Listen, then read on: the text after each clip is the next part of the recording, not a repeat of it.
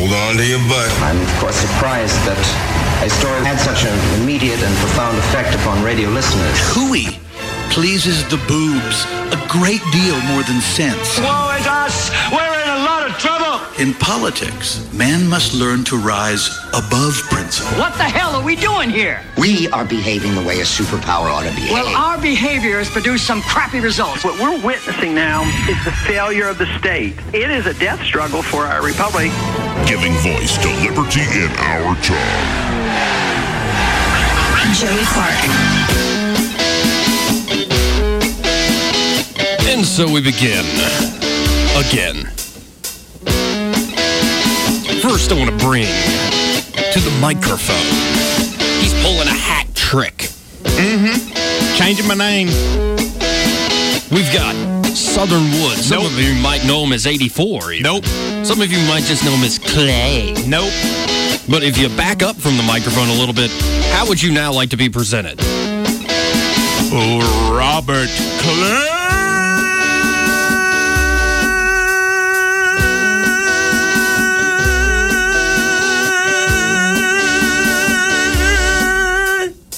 Sharp. Wow. I think you missed your calling in life. How is that? I should be an announcer. You shouldn't have been a handyman or electric. What? Do you do electricity? No. Yeah. You know, the here or there. Yeah. Like you've messed around. I do the electricity. Do you even have a job? I mean, you're always wearing that blue collared shirt, and you got the Henry. Yeah. Okay. Yeah. All right. Now you can get these at the halfway house.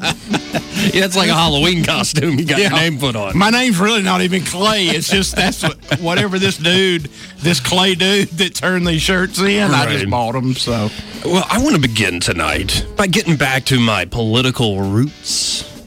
Mm-hmm. Yes, my political roots. Because there's a news story I saw at the top of Drudge Report that made me start thinking about the basics. It's from a website called studyfinds.org, which that's always a good topic for discussion. I need to bookmark this website. Studyfinds.org. Yes. Okay. Americans don't know all First Amendment freedoms. Half of Americans don't know all the freedoms found in the First Amendment. What's more, barely more than a quarter, 26% of participants knew how many amendments even compromised the Bill of Rights. In fact, 1 in 5 people weren't even familiar with the Bill of Rights. Okay. Now, if you actually ask somebody, enumerate the First Amendment, and they couldn't get it exactly right, I mean, I'm not... Yeah, I couldn't. I don't have it memorized letter for letter. Sure. But I generally understand. But there's religious freedom. 12 amendments in the Bill of Rights, correct? I believe. Or wait, 10. 10? Mm-hmm. See, I mean, I don't even know that. We've added amendments.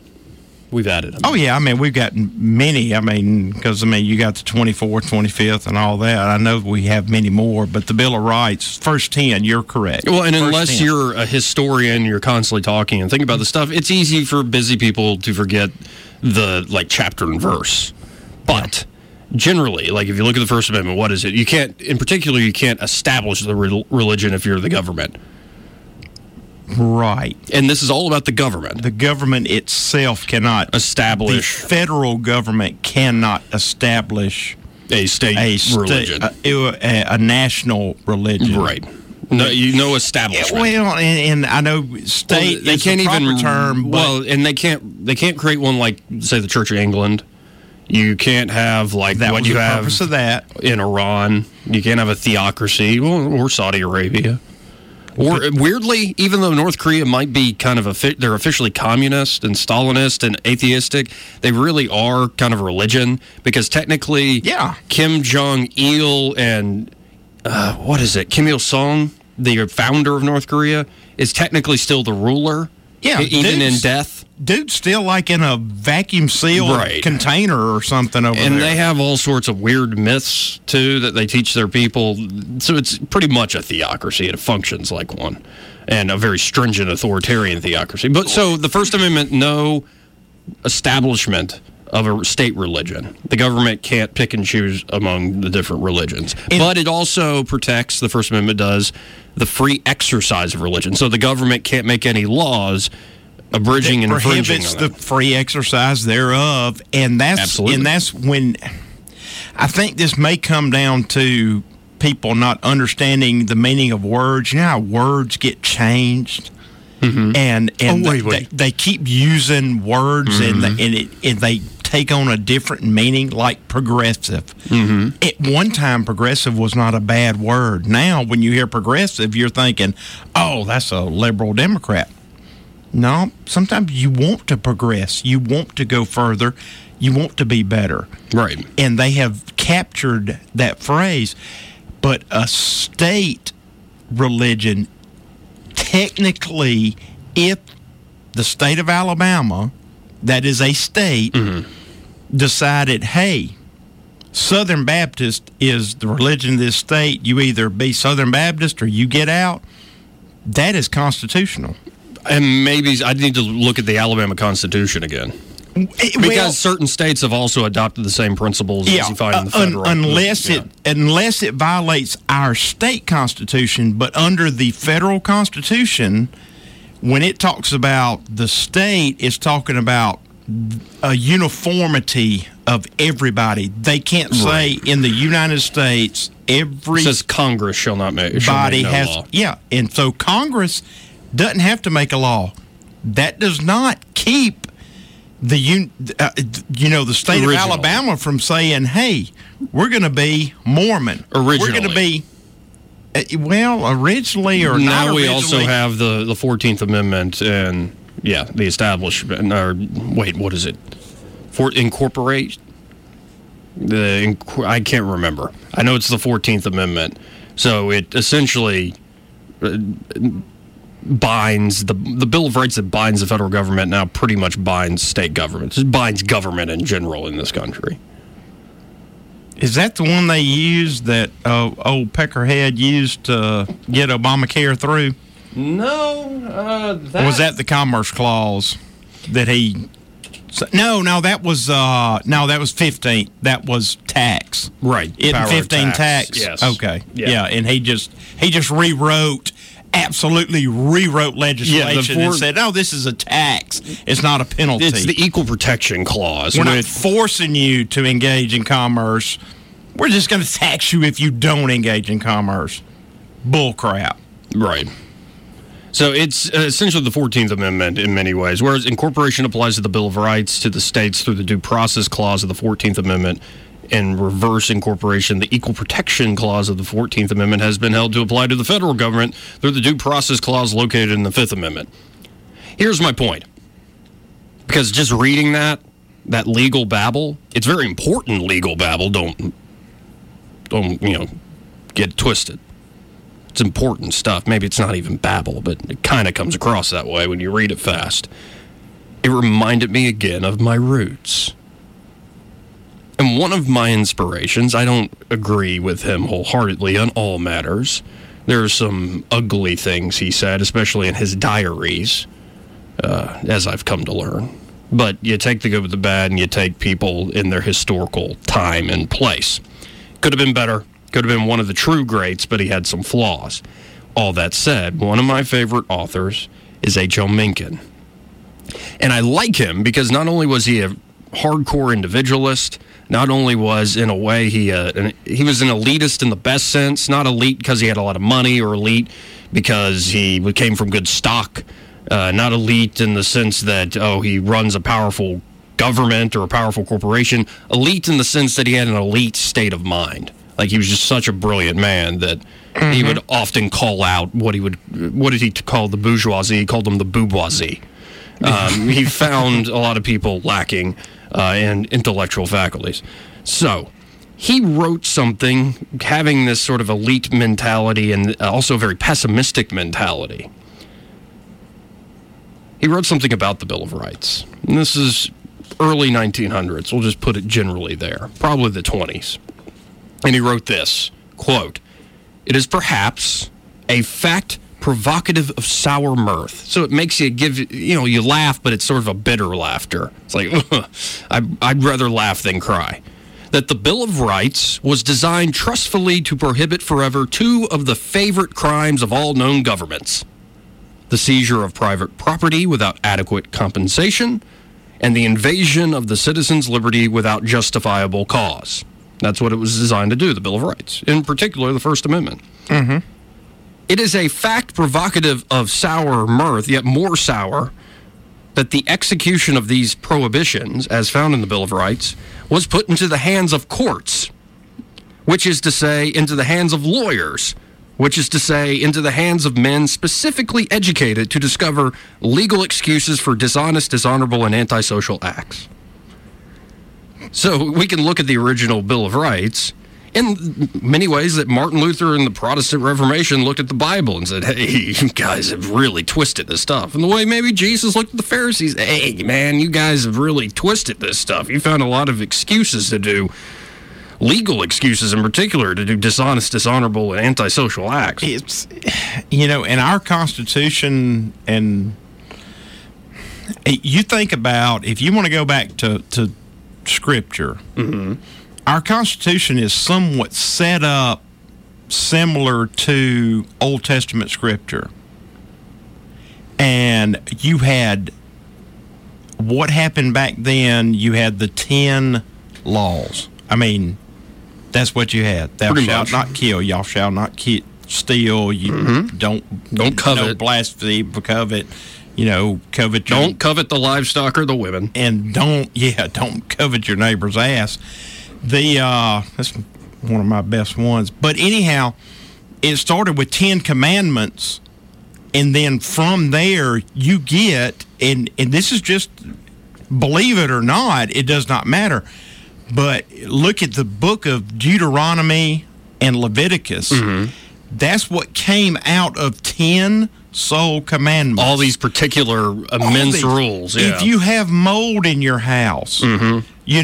Don't, the one that really confuses me, don't boil meat in the milk of the mother of the calf. I don't even know where that comes from, but that's in Scripture. Right. And that's part of... And how did you get there from thou shalt not steal or bear false witness or murder? Exactly, but that's the way things just compound, and they compound. Yep. And even Moses, when Moses was leading the children through Israel, he was the head of everything, and he couldn't handle all the cases coming before him. Mm-hmm. And he was advised, and Aaron told him, says, look, dude, you can't handle all this. Pick some other judges to judge these other things. And that's the way our system works. It goes from the Supreme Court is what's supposed to be there. Well, and now today we're arguing over are 9 justices enough, or do we need 15 justices? Do we need 20? I mean, and some of this is sour grapes from the Democrats, but it's also an interesting question. The Constitution doesn't say how many justices on the Supreme Court. It's not clear. It doesn't. And you don't even... The beautiful thing about it is, and this is what I would love to see, but it'll never happen, you don't even have to be a lawyer. You do not have to have a law degree to serve on the Supreme Court. Right. Because, and if you think about it, it makes sense. There was no bar association... Mm-hmm. At the time that the Supreme Court was established. Well, there are also, I think this is true, too. It's fun you looking... You have to be learned in the law, and that's it. Well, and what's interesting is it's fun to look at the Constitution and find these little rules or things that technically would be completely constitutional that we've never really done, or at least to my knowledge, never really done, and be amazing if somebody pulled it off, because it would break with what we've done traditionally. For instance, I don't believe the Speaker of the House has to be a congressman. That would be another great one. What if somebody just ran a weird campaign where they said, you need to call your congressman, call your representatives, call your congresswoman, and make sure they make me Speaker of the House, or we're going to give them hell all day, every day. Can you imagine? That would be great. Can you imagine Joey Clark, Speaker of the House? They wouldn't like me. I would be assassinated quick. Oh, man, that would be so awesome. Yeah, you would be in a suitcase. They would suicide me very quickly. Back of the head. Now I'm starting to sound like a conspiracy theorist, but, I don't often do conspiracy radio. Because Terry Adams from 7:30 to 9 here on weekdays, and he does a daggum 6 to good 9 job on Saturday nights, right? He does a great job with it. So I'm not going to ever try to steal his thing. But I would like to talk about what I think is one of the biggest conspiracies ever. Oh, good. And I'm going to do a Seth Spotlight. And this also comes from one of my inspirations, H.L. Mencken. Mm-hmm. I'll just give the first line. All government, in its essence, is a conspiracy against the superior man. Its one permanent object is to oppress him and cripple him. If it be aristocratic in nature, say it's like, the old feudal lords and the kings and queens, or you have your caste of warriors with your priests, if it's aristocratic, then it seeks to protect the man who is superior only in law against the man who is superior in fact. If it be democratic, a democratic government, then it seeks to protect the man who is inferior in every way against both. One of its primary functions, government, this conspiracy that they push,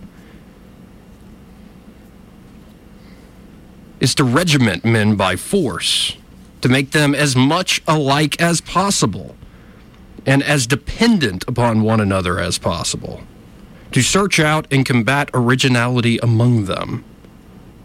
All it can see in an original idea, all that this government conspiracy can see in an original idea is potential change, and hence an invasion of its prerogatives. The most dangerous man to any government is the man who is able to think things out for himself without regard to the prevailing superstitions and taboos. I love that word, taboos.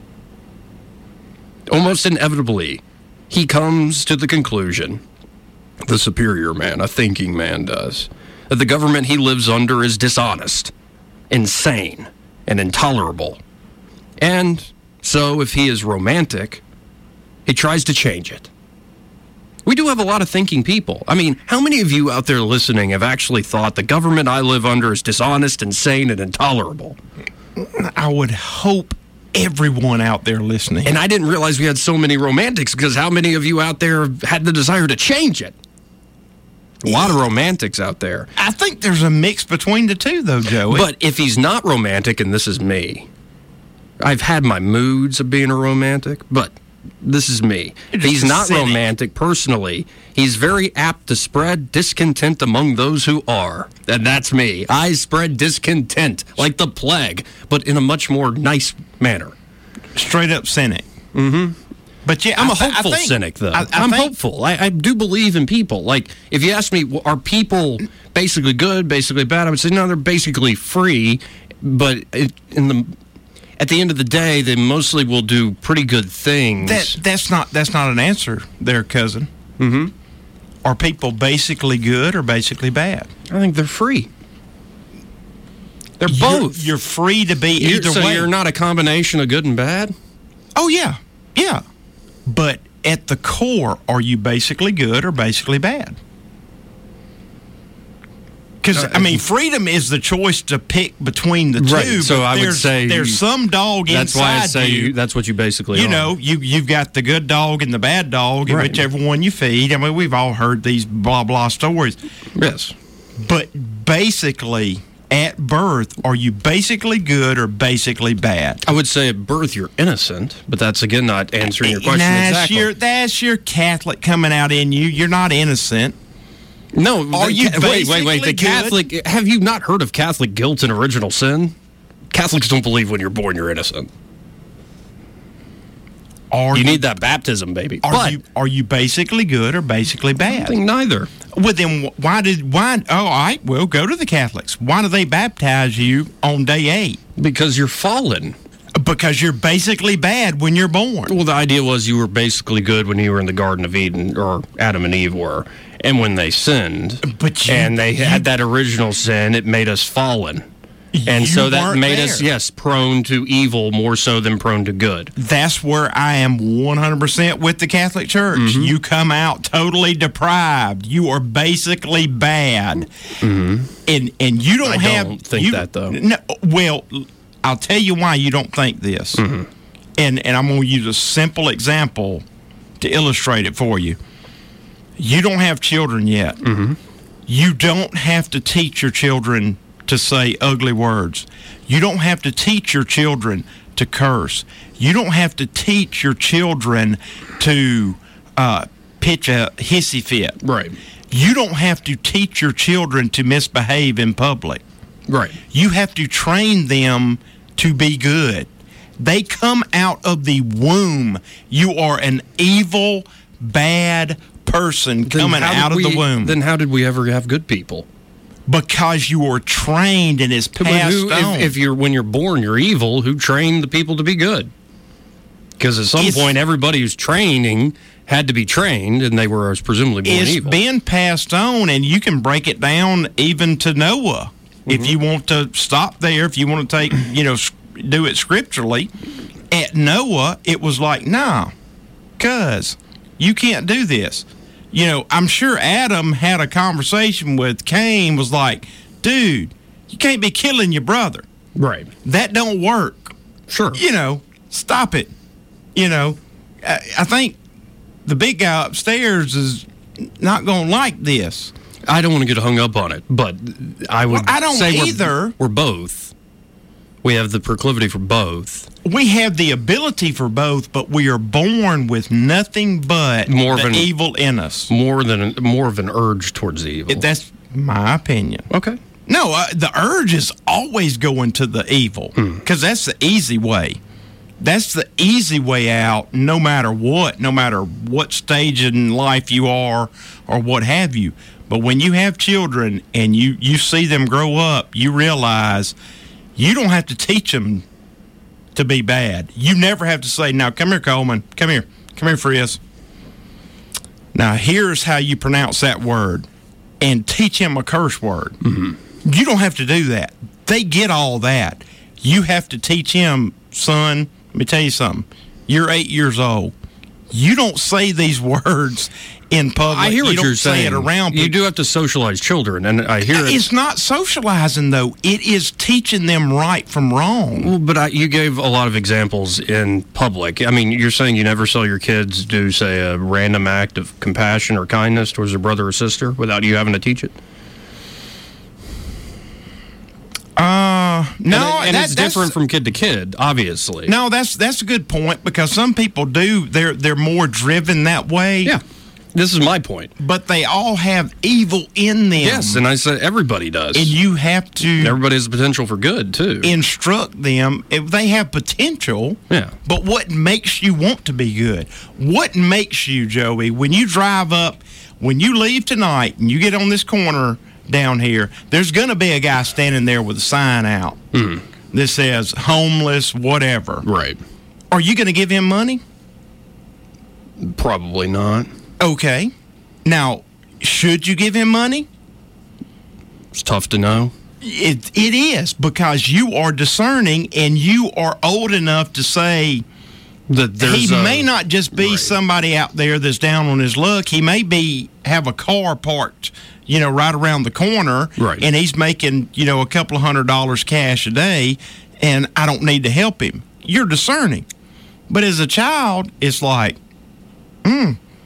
dummy, you standing there on the side of the road, you go get a job or something. And even us grown-ups, us adults, we fall into that from time to time, but you have to train children to be good.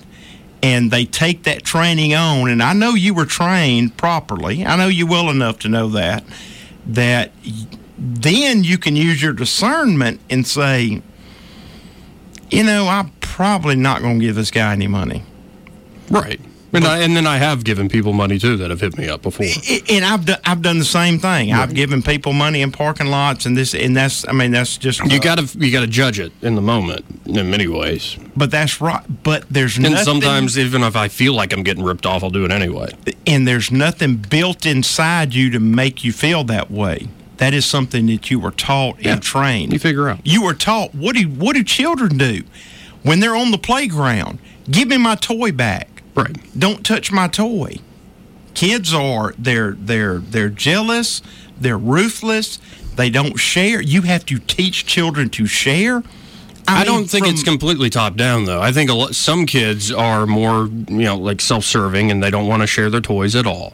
But then other kids do want to share their toys because they want to play a game. And that's actually how kids learn a lot of things. Is they learn how to play games. They learn how to, even if the rules of a given game they're playing, like imagine some kids, I can remember some of my own life, we're going to build a fort in after-school care. And nobody wrote out all the rules to begin with, but we just kind of make up this story as we go along, and the folks that you want to play with are the ones that kind of go along with the story. Without having to say it, you sort of get the game that's going on. Yeah. And out of that can come a lot of lessons. And then as you get older, you can make those very explicit. And yes, there does need to be some schooling. Adults do need to help steer their children. I guess here's my point, and what got us onto this conversation of what is man basically, is I am a hopeful cynic. That I'm very hopeful that human beings can be good as possible. I don't mean good like always follow the rule. I mean they can do things that better themselves, that better others, and make this life a much better place. And not just better in terms of like, I've got all the food, I've got all the toys, I've got all the luxuries. I mean also better in a meaningful sense. Like we're actually helping one another. We're striving for greater heights at the same time as helping for one another. All these things. Yes. But I'm cynical about some of the impulses that people do have to control others, even with good intentions. And it's that control that in my mind should be greatly limited, because I think often that control, back to the original point, is a conspiracy against those people who actually have goodness in their heart. And I think sometimes this view that the average guy is just too dumb, too lazy, too selfish, too self-centered, all these things, will not help out his fellow man is what leads us. He's not responsible enough to put it in a single word. So that means we need something like a government to take care of him and make him responsible. But here's the trick. The more you set up that government, why be responsible? Why be responsible for that guy with that sign saying in need of food or shelter or clothing when you assume, well, we've got a government program for that? So it's a two-way street. There's feedback loop. Yeah. And I think that's what we have done is we have moved from that, and I agree with a lot of what you just said, but that the dude that needs help, instead of Joey Clark or Clay Sharp helping this guy, you fall into that. Well, what am I paying my taxes for? I mean, we got SNAP, we got WIC, we've got food stamps. Dude needs to go get some of that, because I mean I'm not going to pay 30% of my salary to something and then also pay you out of my pocket, and it hurts people, I think, on that end a lot. Yeah, but takes away a lot of personal initiative. I think you're pretty optimistic. Yeah, I'm optimistic that even if people do wrong, more people will see that hurt, and it goes down to something that basic. That hurts. And it's not just, that hurts me like I touched a hot stove. It's like, that hurts like in my brain. Like my heart hurts. My spirit hurts when I see that. Yeah. And what often in history has given people the excuse to do terrible, evil, mass atrocities has been some form of ideology, a new rule they had to be taught, if not beat into them, that, you follow this ideology, don't follow your basic instincts to help people. It's usually ideology that's the excuse. Especially in the 20th century, it was ideology. But with that, I want to continue on this conspiracy after this break. Joey Clark.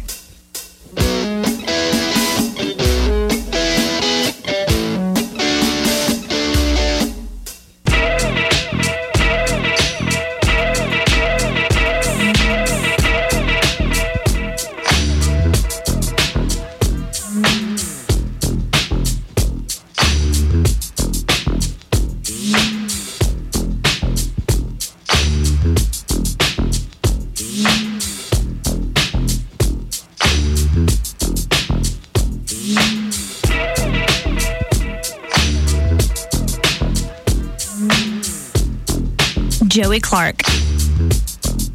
Oh, and believe you me, folks, the conversation continued off air. And in just a second, I want to get back into this, one of the biggest conspiracies in history. That is, government is conspiracy against superior types of people. Not some weird claim. I'm not claiming any group of people superior. I think superior people come out of all sorts of different groups and backgrounds, obviously. You probably could just substitute the word successful people. Yes. Or good people. It could be a word. Good is superior to bad. But before we get back into that conspiracy, I'll tell you again about one way I've been trying to become better.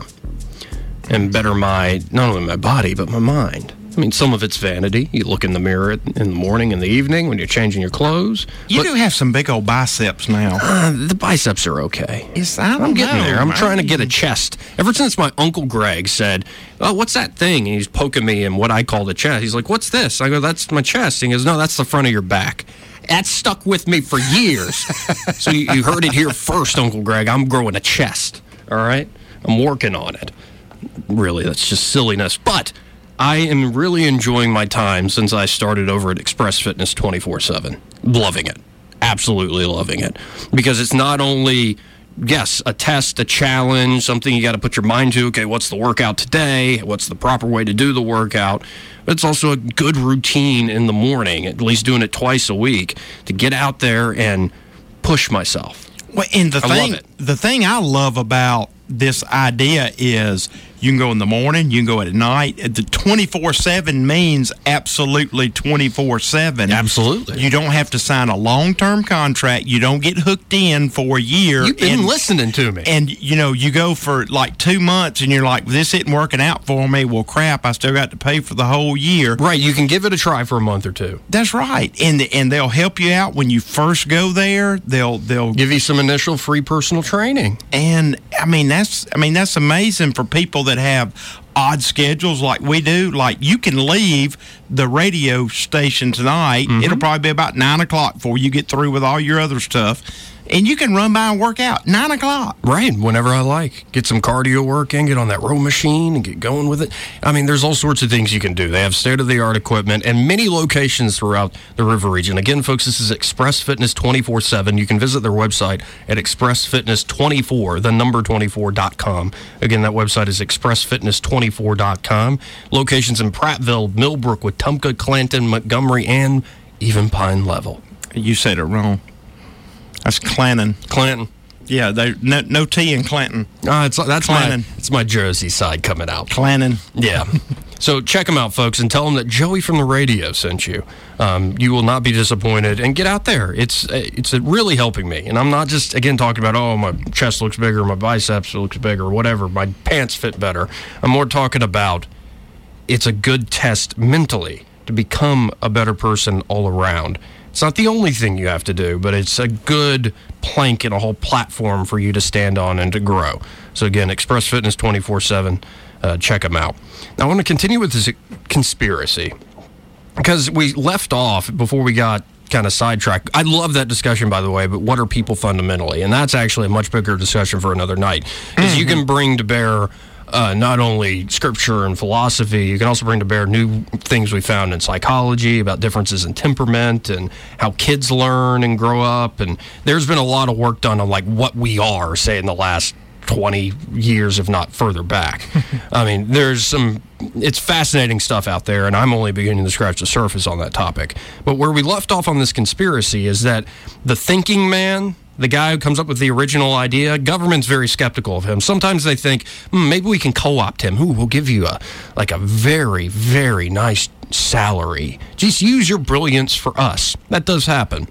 Sure. If they can't do that, though, they're very, very skeptical of them. Try to create a very successful business, folks, and not have a lobbyist. I know folks are complaining that big tech now spends $50 million, if not more, a year on lobbying.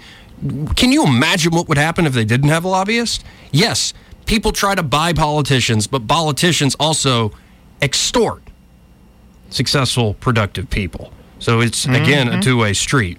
And so the really, ingenious thinking man obviously thinks government is outside of him and intolerable and insane half the time. It's like, what is this thing? But let's go to the average man, whatever his errors in his life. And you know what? Most people are average. That's why it's the average. I actually don't consider myself superior in any way. I'm pretty average. It's my only elitism I allow us. It's a famous line is we're all in the gutter. Some of us are just looking at the stars. I try to look at the stars, literally and figuratively. Yeah.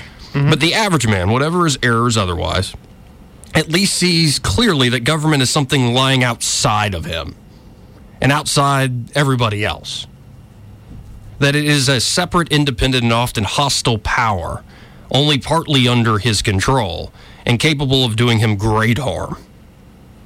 In his romantic moments again, like he thinks, idealism, I could pull something off.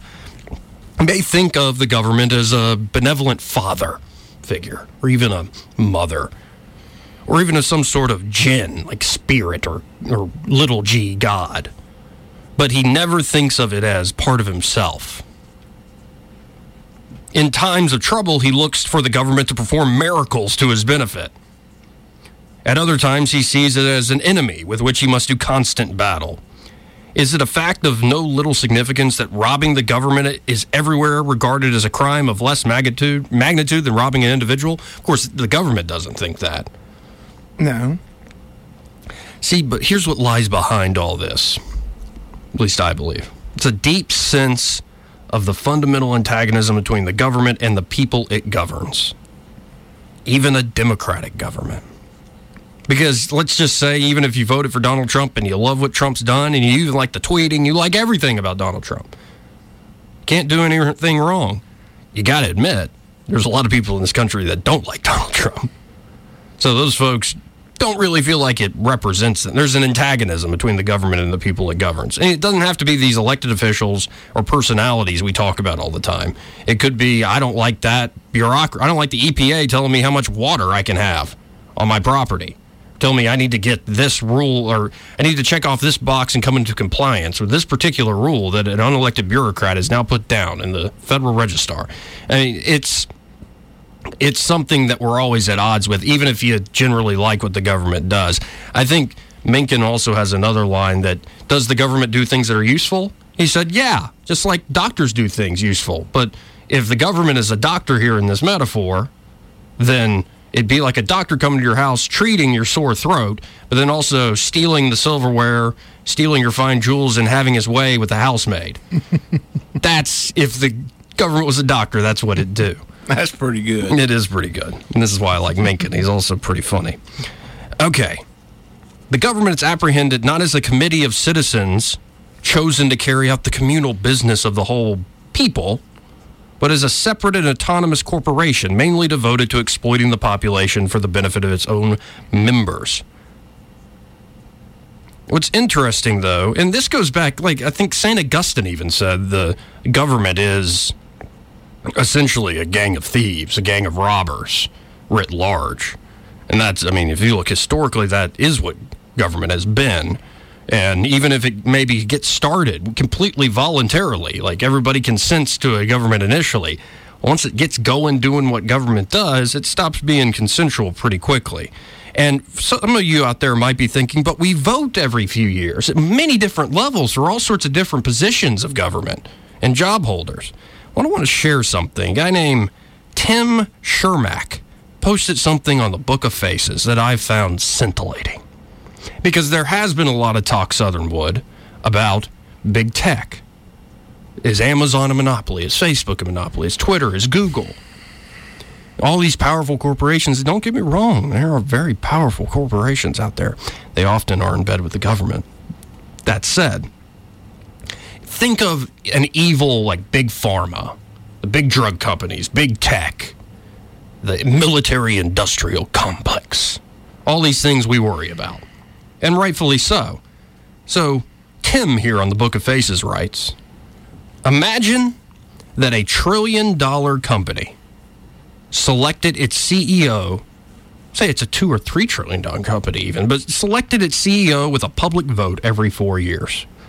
Imagine that this company had an army with nuclear weapons. Imagine that this company had the power to suppress competition and literally force the public to buy its product. Imagine that this company forced you to enroll in its pension plan, even though you didn't work there and their pension was, well, that pension fund's bankrupt. Imagine that they offered health benefits to all stakeholders, but first garnish 40% of your wages to offer you those benefits. If a company this evil actually existed, it would be ripe for disruption. It would be easy for a competing company to win over its captive customers. That's how markets work. When customers have choices, they have all the power. Not necessarily. Unless those customers had convinced themselves that voting for a new CEO every 4 years was freedom. The thing, and see if this makes sense to you. You live in a house, and there's electricity that is supplied to your house to a transformer down a transmission line. From that transformer, it drops down to your service mast, comes into your meter. It gauges how much electricity you use, and you use that power. Can you call another company and say, hey, I don't want Alabama Power to send me power anymore. Right. I want Dixie Electric to bring me power. Right. And Dixie says, okay, I mean, we can, but we don't have a transmission line. We can get it over there, but it's going to cost you, $375,000 well, this is to get the right of way and to saying, get the electricity over there. So what do you do with things like utilities? Well, I mean, just because markets generally solve more problems and do give you at least some choice doesn't mean that you don't run into practical problems. There are real costs in the world. There is the real fact that you exist alongside other people. Absolutely. Okay. So maybe if Dixie Electric, it's too costly for them to get the rights of way and bring a transmission line out to you, and you can't do it. Here's the problem. Dixie Electric, by law, cannot bring power to your house. No one except for the Southern Company, where you live. Right. No one but Alabama Power, the Southern Company, can supply power to your house. They're a so-called common carrier, yes. They're a natural monopoly. And so they are given certain benefits, like certain guaranteed rates of return, but in turn, they're also incredibly regulated to make sure they're serving the people in this area justly. They are, and I could go on about this for hours. I can go so deep into this, I'm not going to bore your listeners. Is not the internet getting that to that point? That's what I'm I know you've got Bing, and I know you got Google, and you do have other outlets, but is it not getting to the point that it needs to be regulated in some form or fashion? That's actually what I'm seeing people suggesting that, and I think it's way too early in the game. Because I think if you pull the trigger now, say, let's treat Google like a public utility, then you're going to have Google forever. You're saying, okay, there's going to be no chance at Google, so let's just go ahead and regulate them. But that empowers Google as well to be the monopoly. And this is what I'm worried is companies like Google want. At the end of the day, they might say, ooh, if we take this opportunity now, yeah, we'll take on some regulation and they'll control us in some ways, but we'll be the only player in town. And we'll have the law backing us to be the only player in town. I think that's what they want. So I think it's too early in the game. It is most certainly what they want. When you hear people raising hell and just, burning the freaking house down about regulations and this and that, the big people love regulation. They love it because what that does, you know what it does, Joey? Hurts competitors, upstarts. Joggle will never get started. It will never happen because you can't comply with all the rules and regulations.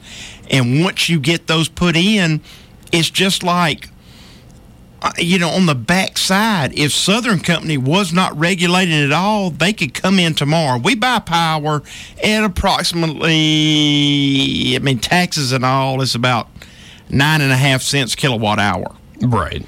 And tomorrow they could come in and say, hey, you know what? We own all those lines. we put them all in. We're going to charge you $5 a kilowatt hour. Right. And your power bill goes from $100 a month to $2,000 a month. You don't have to pay for it. You don't have to have power. Right, you don't. Necessarily, but yeah, and there are practical concerns, and I'm for some form of governance, obviously. This does happen. I think we just go way too far with that governance. Well, and I think we do too. We go to that I'll put it a different way. There's a role for coercive force in society. There's a role for certain people being allowed to use force in that I mean beat somebody up, kidnap somebody, put them in jail. If not, in an extreme case, kill them. Now, everybody has the right to kill somebody in self-defense. You can justify it was in self-defense, of course. But I think we take that idea, that power, that even if you're not doing something in self-defense, you can do all those things I just said. We take that idea and we're going to that well too often. That should be used very sparingly. And who do you use it against? You use it against murderers. You use it against thieves. I think you use we it go against to people that steal and defraud in general. Too quickly.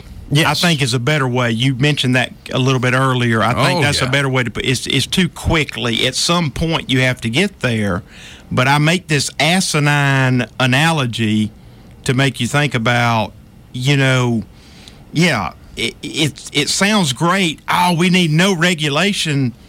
No, that should be we kind of do. In my mind, that should be the starting point. And then you need to make a really damn good case for it.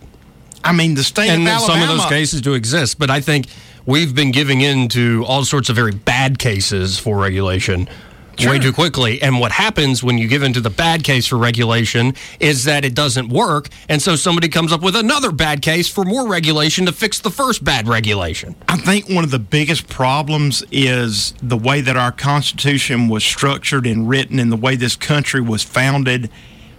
They had the assumption that the future leaders of this country would have common sense. Mm-hmm. And that's why you have the 10 commandments. You have 10 laws.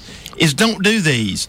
Yeah. And you can apply those in common sense, and then you get somebody arguing, well, yeah, but, and they get down to the nth degree, and you go, okay, well, you can't do that. Well, it's not in the law. Okay, well, let's write a law that says you can't spit on the sidewalk. It says, love your brother as yourself. Is one of the rules, mm-hmm. But tuberculosis is rampant, so don't be spitting on the sidewalk where somebody's going to step in it and get tuberculosis from you. So we have to write a new rule that you can't spit on the sidewalk. We face actual practical problems, absolutely. Yeah, but you got to face those problems. It should be covered under a common sense. If judges would use common sense and people would accept that. I actually think we should have don't need that many laws. I think we should have less legislatures and more courts, but more diverse courts, better working courts. I think law should emanate from the common law, from people making different contracts, covenants, all sorts of things. But to end the show, since it's been so Mencken heavy, here's the ideal form of government against, according to this guy who considered government a conspiracy against the superior man, his words. Here's what he says about his ideal form of government, and it's also why he's a pessimistic cynic, whereas I'm a hopeful cynic. You'll hear why he's pessimistic. He says the ideal government of all reflective men from Aristotle onward is one which lets the individual alone, one which barely escapes being no government at all. This ideal, I believe, will be realized in the world 20 or 30 centuries after I have passed from these scenes and taken up my public duties in hell.